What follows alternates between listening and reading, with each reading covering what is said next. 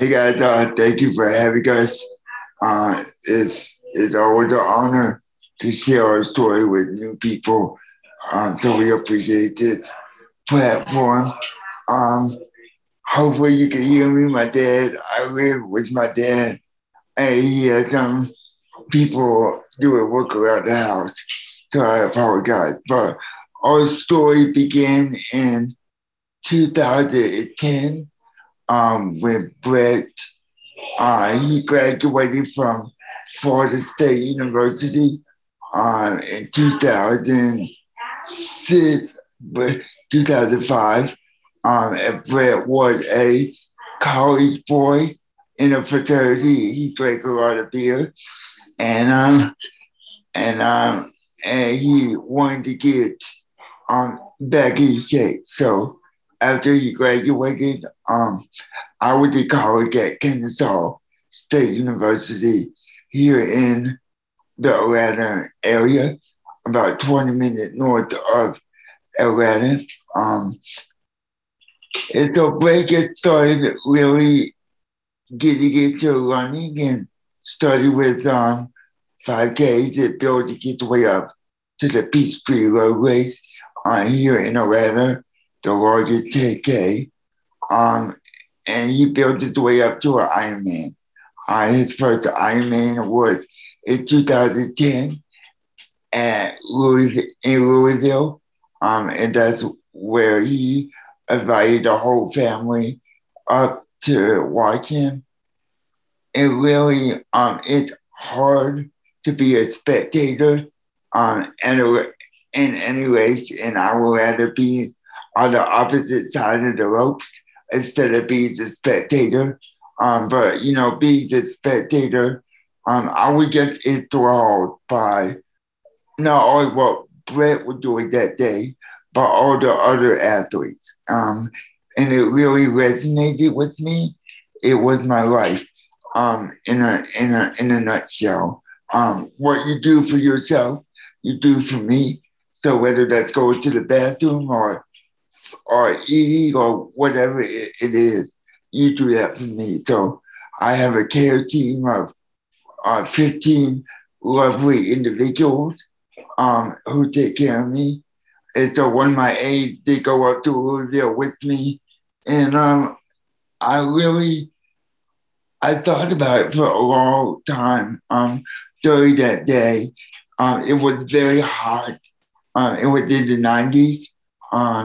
And at that time, that race was in August. So very hot down in the South. But I would get really enthralled. And I was like, that's my life. Because I go through so many ups and downs, and because of my cerebral palsy, and I have to have help. But what I saw that day was people really grinded to get to the finish line. People pushing themselves to no more limits. And that's what I do every day. And it resonated with me. So after Brett finished his day, 12 hours and 42 minutes and 24 seconds. And my last question was, can people with wheelchairs do Ironmans? And that's how the whole journey really got started. Immediately after Brett said yes to that question that changed our lives, we contacted the Hoyts to hear from the experts who really paved the way for them and for people like me and Brett and so many others to compete at the highest level. So that's how our story got started. We could get into the foundation in a couple minutes, but the foundation. That's fantastic. What year was the first Ironman that you did together? So we did our first, and I apologize to everybody. Well, actually, I don't to this group because so many of you are just getting Brett, just change the angle. Just bring the phone up this way. There we go. I'm on the trainer. Kyle and I have a marathon, and I like to use long bike rides to get ready for it, in addition to all the pounding on my legs. So we did our first triathlon in 2011, which was the St. Anthony's Triathlon in St. Petersburg. And when we finished that, Kyle said, I mean, we were doing that to get ready for an Ironman. But what happened, and it's kind of important as we get to that first Ironman, is Kyle said after the race, almost instantly, is I want other people to experience this. And that was the birth of the foundation right there. And over the next 2 years, we got the foundation started, but we continued to build. And so 2013, we did our first Ironman in Madison, Wisconsin, which, Jordan, you saw our bike, and you can imagine what those hills in Madison were like with 400 pounds of human and steel trying to get over those three sisters. And that was the race we did with Christian Jensen, with my team Triumph out there in Green Bay. So that was our first Ironman, and just really an incredible experience that was kind of going along as the foundation was really just starting to grow. Yeah. Can you talk about how do you get past the initial weight and inertia of making big change? So how did you go from where you guys started nothing together to now where the engine's humming? You guys, the team is together, you together, but also inspiring others. Like because I think a lot of people are trying to figure out how do I start? Where do I start? Well, I think for us, it was just that, I mean, we were young and Kyle had an idea and it was a good idea. And so we just wanted to start it. We actually felt like if you build it, they will come.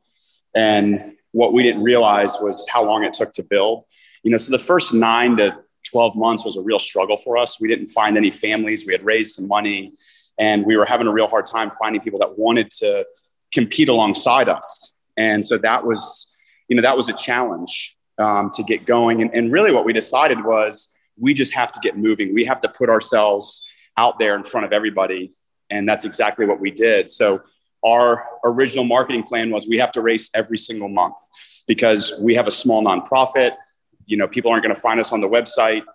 They're not going to find us with a very small social media presence, which at the time was just Facebook. Instagram and Twitter and other channels weren't what they are.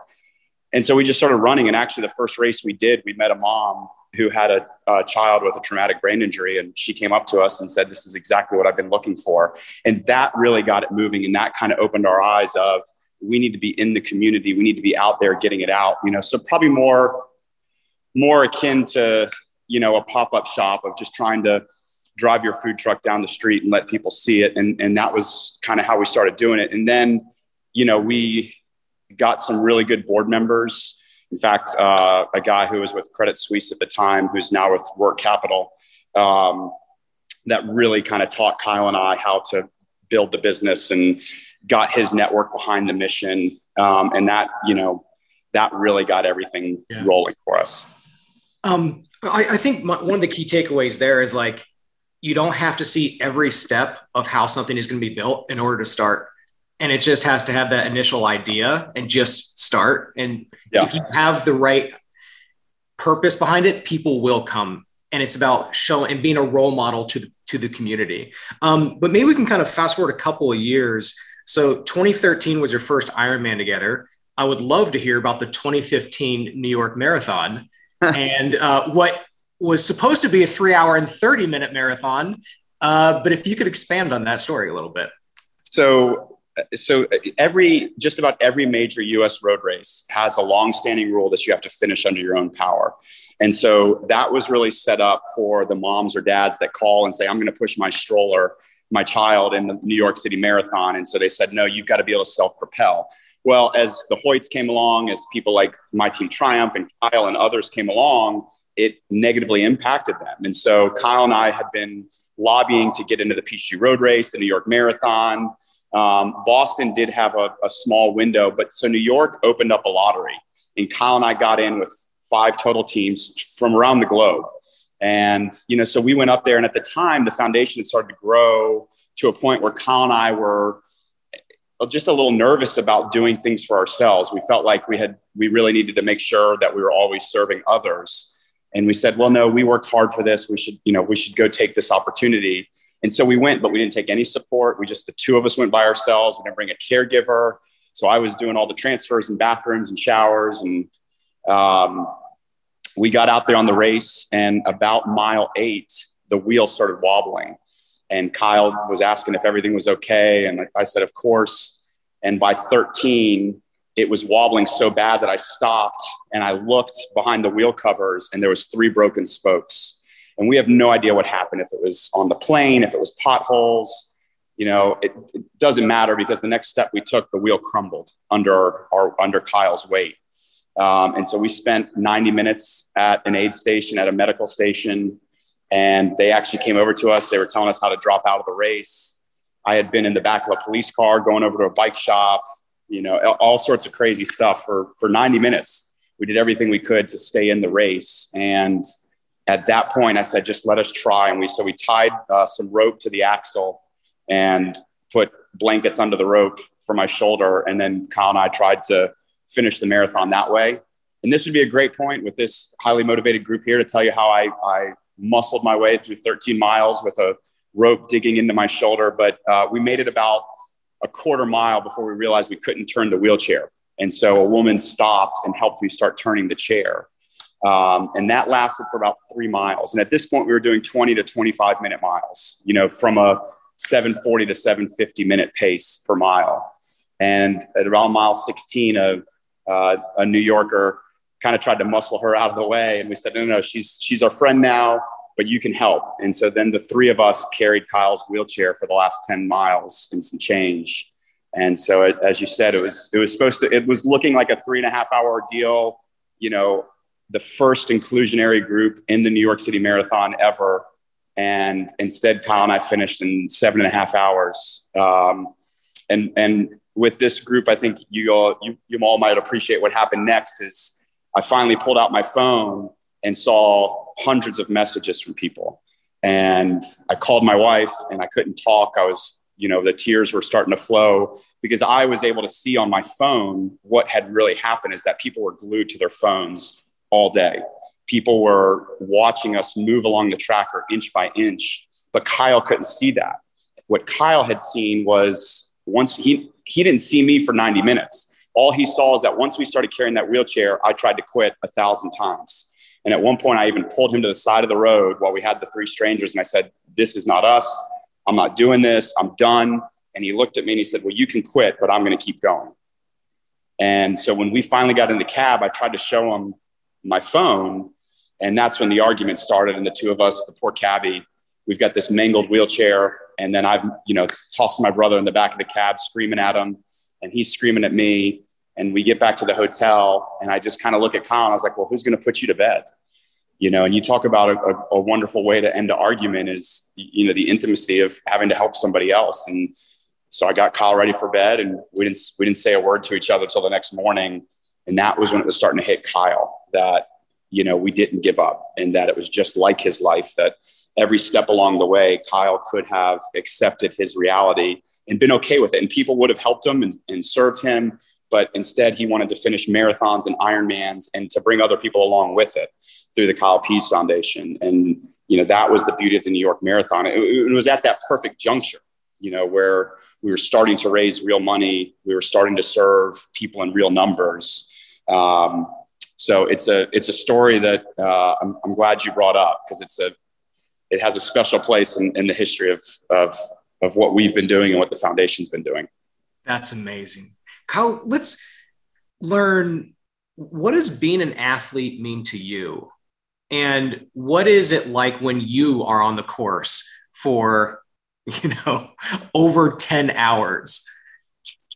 Being an athlete is amazing. It's something that I've always dreamed of. I'm a big sports fan. I'm a hometown guy here in Atlanta. So we have had our highs and our definite lows.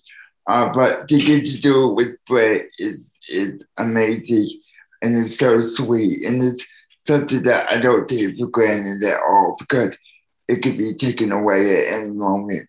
But to feel the energy of the crowd and to know that, even though I'm not doing the physical activity, the mental space that it takes me not only to carry myself, but to carry another human being and to stay positive for 15 hours, it can be mind numbing. But I do it because I love it. And I get to do it with somebody that I care a lot about. And I enjoy the journey. How do you stay positive for 15 hours? And for example, like, are there any practical things like, oh, I am recognizing a really bad negative thought here. All right, shut that out. Or like, how do you guys go through that mental journey together for 15 plus hours? Well, I want to just add one thing, and I'll let Kyle answer because he's the one that really, as he said, he's the one that has to carry the team, but what I always think about is, picture yourself tossing and turning in the middle of the night. You can't sleep. Those thoughts are running through your head. They're positive, they're negative, there's something. And you get up and you grab your phone or you grab a snack or you walk around and you calm yourself down. Imagine being Kyle and just having to wait and just having to let those thoughts run over you. And to me, I always picture that when we're racing, that I know he struggles and I know that he's not always able to think the most positive things, but he's able to let all that stuff pass over him. And then he can turn to me and say the right words or encourage himself and me in the right way. So I just wanted to throw that in there, Kyle, if you don't mind, before you talk about what a bleeping rock star you are on the race course. Yeah, thanks, Brett. Well, you're equally a rock star, but I can get a good gauge of how the race is gonna go. And of course, we all know, particularly in this group, that when you're on the course, you're gonna have those negative thoughts. And I'm just very fortunate, and I can tell when our energy is dipping a little bit. And that's when I really come out and start encouraging Brett or whoever is pushing me with the validation. And that's when I know I have to be on my best because my brother needs me and I need him. So it's important that I get a sense of what he's feeling, even though I don't fully understand what he's feeling from a physical standpoint. My goal is to get us to the finish. And how do we do that? You're gonna have to go through your ups and downs and focus on the positives. So let's take a shift gears a little bit. How much does it actually cost for an athlete to be on the course and support? We were really fortunate during COVID that we got into a free consulting project with Bain Consulting. And they really helped us zero that in. At the time, what we were really thinking about was, how do we move beyond the finish? How do we take athletes beyond just that first finish line, that Ironman, that marathon, whatever that accomplishment is? In fact, we've got 3 people with disabilities, including Kyle, that work for the foundation. But what they really helped us think about, in the next 5 years is you guys are really good at serving people through athletics. So get yourself to a place where you're serving 150 families, annually. Right now we serve around 80 to 100 families annually, and get to a place where the foundation can raise 1.5, million annually. We've got $1 million budget currently. And they felt like at that point you have the critical mass that you can truly start to move beyond the finish. So we've thought a lot about it. I think if you had asked us that question 2 years ago, we would have really talked a lot about that.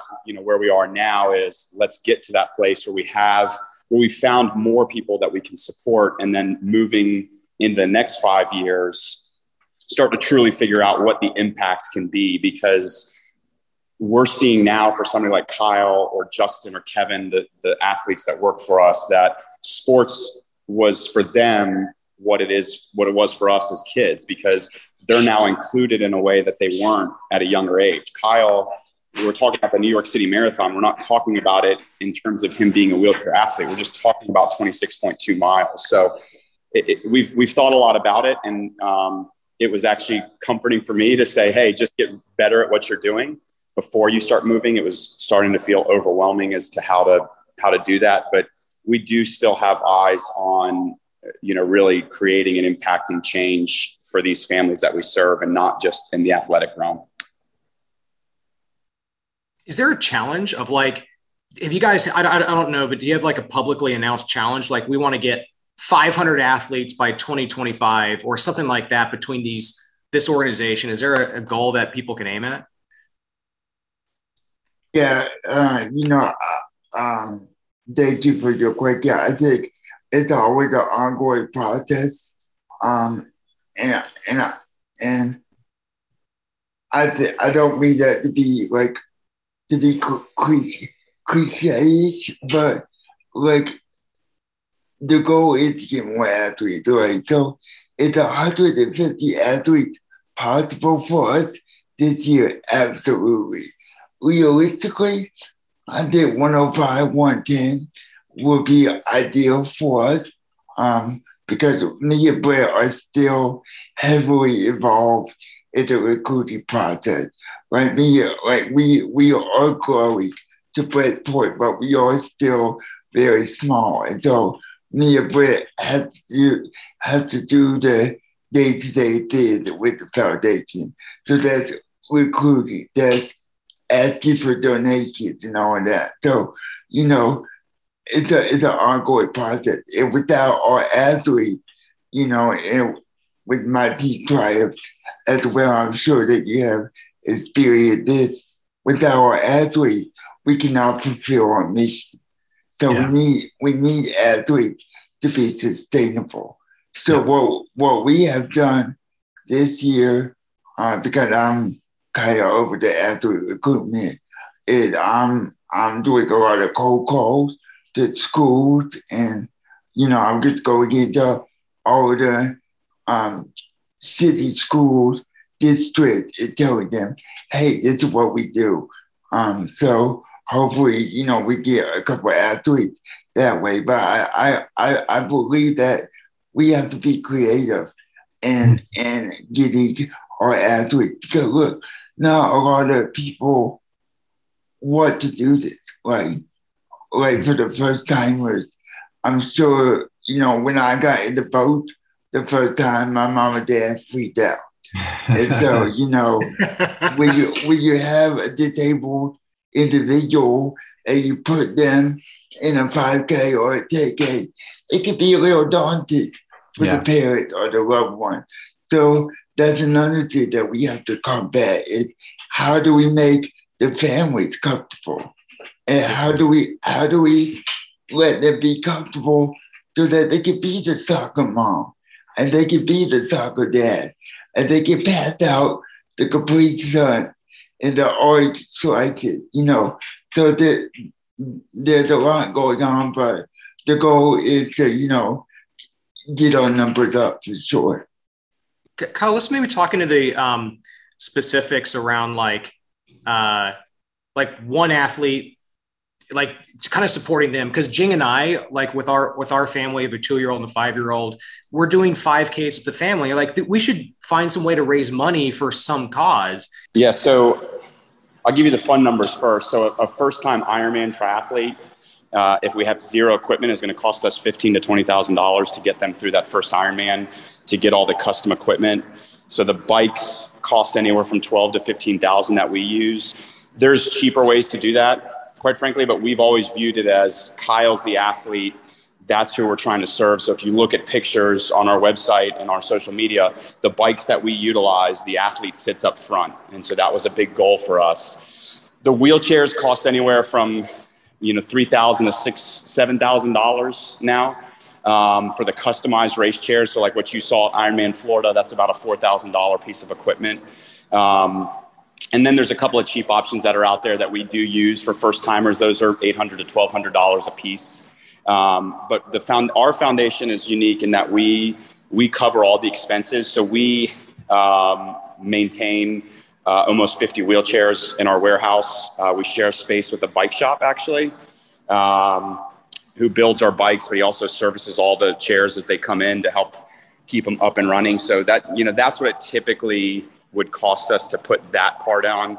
Racing, it costs us, for an athlete to race with us all year, it costs around $1,000 when you add up all the 5Ks and 10Ks and everything that we do. And we've got about a dozen families that do not miss any of our events. They're like you and your family, that every weekend we're going to find a 5K, we're going to go out and do it. It's our activity.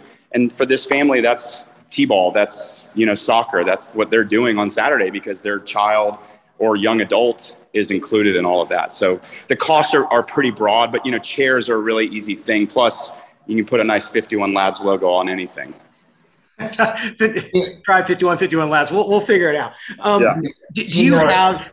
Jordan, I don't mean to interrupt, and I'm sorry. I get, another thing that Brett and I really always talk about is time, talent, and treasure, right? So, yes, we love money. We are a nonprofit, and money is great, and donations are great. But, I've looked at your Instagram. You and your wife are extremely active with your kids, so kudos to both of you. And I would encourage you to, sign up on our website to be a pusher so that, you can show your children that not everybody can run, but everybody can enjoy a race, So, that's providing your race. And then get talent, just be there. You don't have to be a runner to help out. You can give me a banana and a water bottle. That's a big help in itself. So, there's many ways that you can get involved. Kyle, I accept. On behalf of the Selleck family, we accept that invitation to participate. So we will do that. We're in Alpharetta, so we're also very close to you guys. I know when you're doing the Peachtree Marathon that weekend, we're going to be in Fort Lauderdale doing the marathon down there. But we will commit to coming out and supporting on a race at minimum. I have a question around just more like one observation here is that I think what you both do really highlights something about sports is that it is the physical part of sport is just one component. But I think your story is such an incredible highlight to the fact that the mental part of what you are doing in sport in general is equally, if not more important. And I think that's a great reminder to us all as we're all kind of doing, not just our fitness journeys, but our journeys in life. And I'm curious, maybe this is more of a broad philosophical question, which is through all of what you guys have experienced together, starting back with the first Ironman in 2013, what have you kind of discovered life is all about?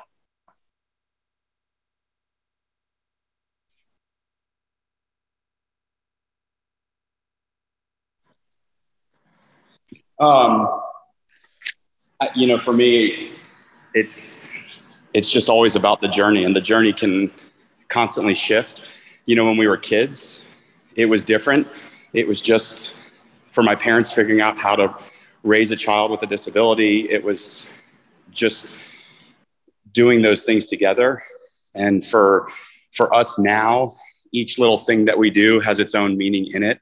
And it just constantly shifts, and right now, what I took from Florida last year with Kyle is that it's just all about connection. I've got 2 young kids now. The foundation is, busy as it's ever been. And so those moments that Kyle and I share together are not what they once were in 2013 when we did everything together. And so when we have those moments, it's about, being connected and sharing it. So, for us, it's the ebbs and flows that Kyle talked about, that the swings he has in his life living with a disability, that we're still swinging on them. And so each time you fall down, or each time you rise up, there's different things to learn along the way. So the journey has always been such a big part for me. What have you learned through all these endurance events together on kind of what this is all about in life? That you have to keep moving, and that the only person that is stopping you is you. And once you remove yourself, then it's God doing it. But you have to keep attacking, keep pushing, keep striving, because you never know the impact that you're going to have on somebody. Guys, I think this might be a good place to stop. I really appreciate you taking the time for this. And, it's incredible to see just the impact your story has. And, specifically when I was out on the Ironman Florida course and seeing you guys on the bike and see you guys on the run, like that got me through that next mile, that got me through that next hour. And so I really appreciate just the example that you're setting, what I experienced, and just for everyone in this call and everyone who's going to hear this story. And I can't wait to raise $3,800 for Cecil and hoping, to be part of this in a greater capacity. Awesome. Thank you.